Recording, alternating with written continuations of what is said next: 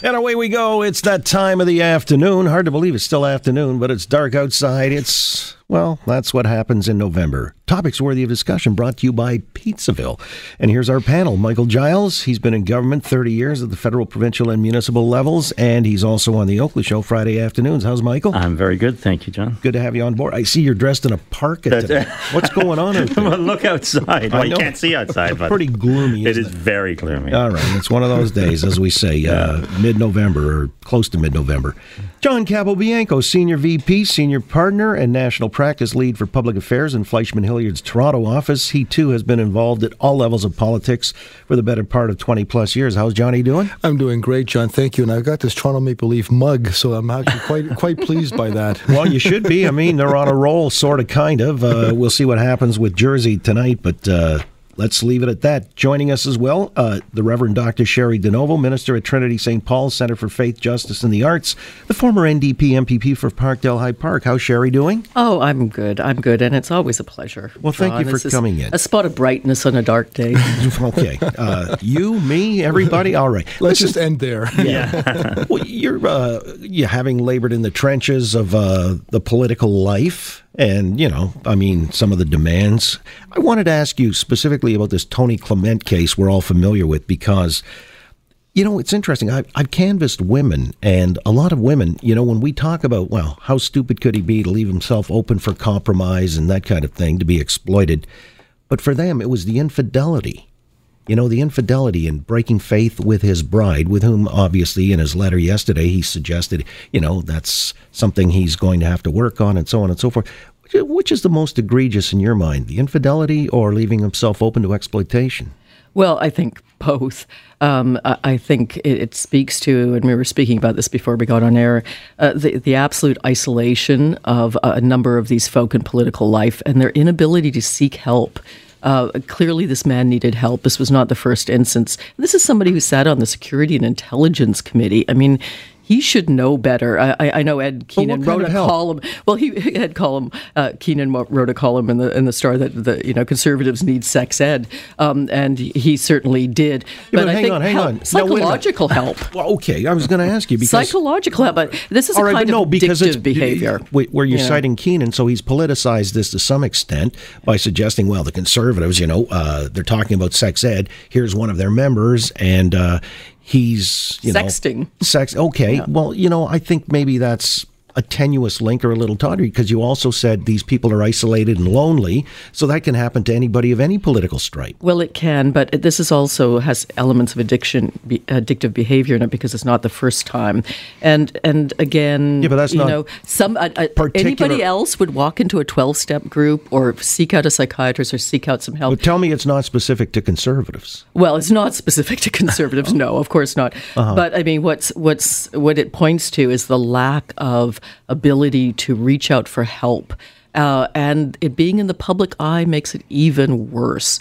So, I say to all my former colleagues, please, if you find yourself behaving like that, get help. Get help. It can be afforded. You don't have to be public about it. And here's a clear case of someone who didn't.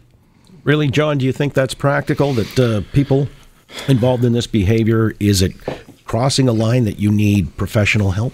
Well, and I think in this case too, Tony's a friend, and I, my heart goes out to him, and notwithstanding what he's done, and certainly his family, and nobody ever knows what truly happens in one's marriage, or what's going on in someone's marriage. And Tony did say that this happened during a very difficult time of his life, and so who knows what that could have been. And so, as I said, everybody hurts here, the victims, Tony, and obviously his family. But the thing here is that when you're a public figure, and things like this happen, and at the private level, but when you're a public official, you've got to know that at some point something like this might happen if you engage in this kind of activity. And I think where Tony went wrong, notwithstanding the fact that he's been sending pictures, but he's also on the security committee, and I think that's what the issue was. And if you see the media reports, a lot of the focus is on the blackmail and whether or not he was blackmailed because because he was on the securities committee or because he was a public figure. What's to say that if he wasn't on the security committee, would he still be blackmailed? I don't know. But the media certainly wouldn't make that distinction between the two. But I just think that, this kind of behavior when you are a politician, you got to know that someone is going to expose you. Let me ask, though, because Cheri brought it up, psychological help is readily available. Andrew Kimber, who resigned last week, or I guess, he had to leave because, again, of indiscretions. This was the assistant to Doug Ford, and I'm sure you're familiar with him as well, working there at the legislature. He said in his apology on Twitter that he was going to seek the help that he needs. And so I'm wondering, what kind of help is that? Is that psychological help? Well, I think, did Tiger Woods not start this? I think it was Tiger Woods who famously said that he was going to seek some help on his addiction. I don't know what kind of help it is. Is it an addiction? It is, absolutely, and it's documented as such. And there are a number of 12-step groups that deal with, and it's increasing because of online reality. There's no question. So it's sex addiction? Yes, absolutely. As opposed to just probing for opportunity and accessibility, Michael? Well, it's potentially sex addiction. I suppose somebody would have to, if they're an addict, have to self-identify that way.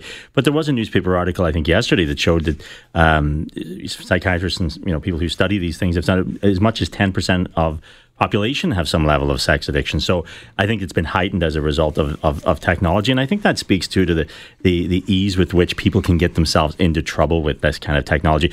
Let's face it, we're old enough to remember 25 years ago when you didn't have this technology. I don't know too many people who walked out, took a picture of themselves naked and then mailed it to somebody. That's just not, you didn't have the ability to do that. You didn't have the instantaneous nature. It would take you 3 weeks to mail it or whatever. This kind of technology, I guess, opens people up to this kind of thing because you develop relationships and you're assuming the person you're talking to is the person who they're identifying to be, and they're not. And I think, speaking to John's point, I think the most significant thing here is that you have somebody who served on the Security Intelligence Committee, and that's where we start getting into issues in terms of the public realm, because then our safety starts to be compromised as a country, because you're going to be exposed to all sorts of things. In this case, I guess, as I watched Andrew Scheer during the week, and, frankly, as an aside to that, I think he looked, frankly, very prime ministerial through all of this. He handled it very well, and he made it clear that, you had talked to him, then he found out more, he took action. So, I guess if there's any story out of this, watching Andrew deal with this was very good. Well, Scheer was on with us yesterday, and he did tell me that he was first approached by Tony Clement on Monday. The other stuff then came as a shock and a surprise, and so Clement wasn't totally forthcoming that there had been previous episodes, but, everybody sort of nibbled around the security issue, and I can get that. I'll take that, as a very serious concern. But it's the human condition I'm concerned about, too, or interested in, that this is sex addiction, as you said, Cheri DiNovo, or is it just a gain because it's been availed through social media? There's this sense of detachment, and you're not really processing the information. No, this man did it before in Ontario and alerted the OPP. He did the right thing and alerted the RCMP. Tony did.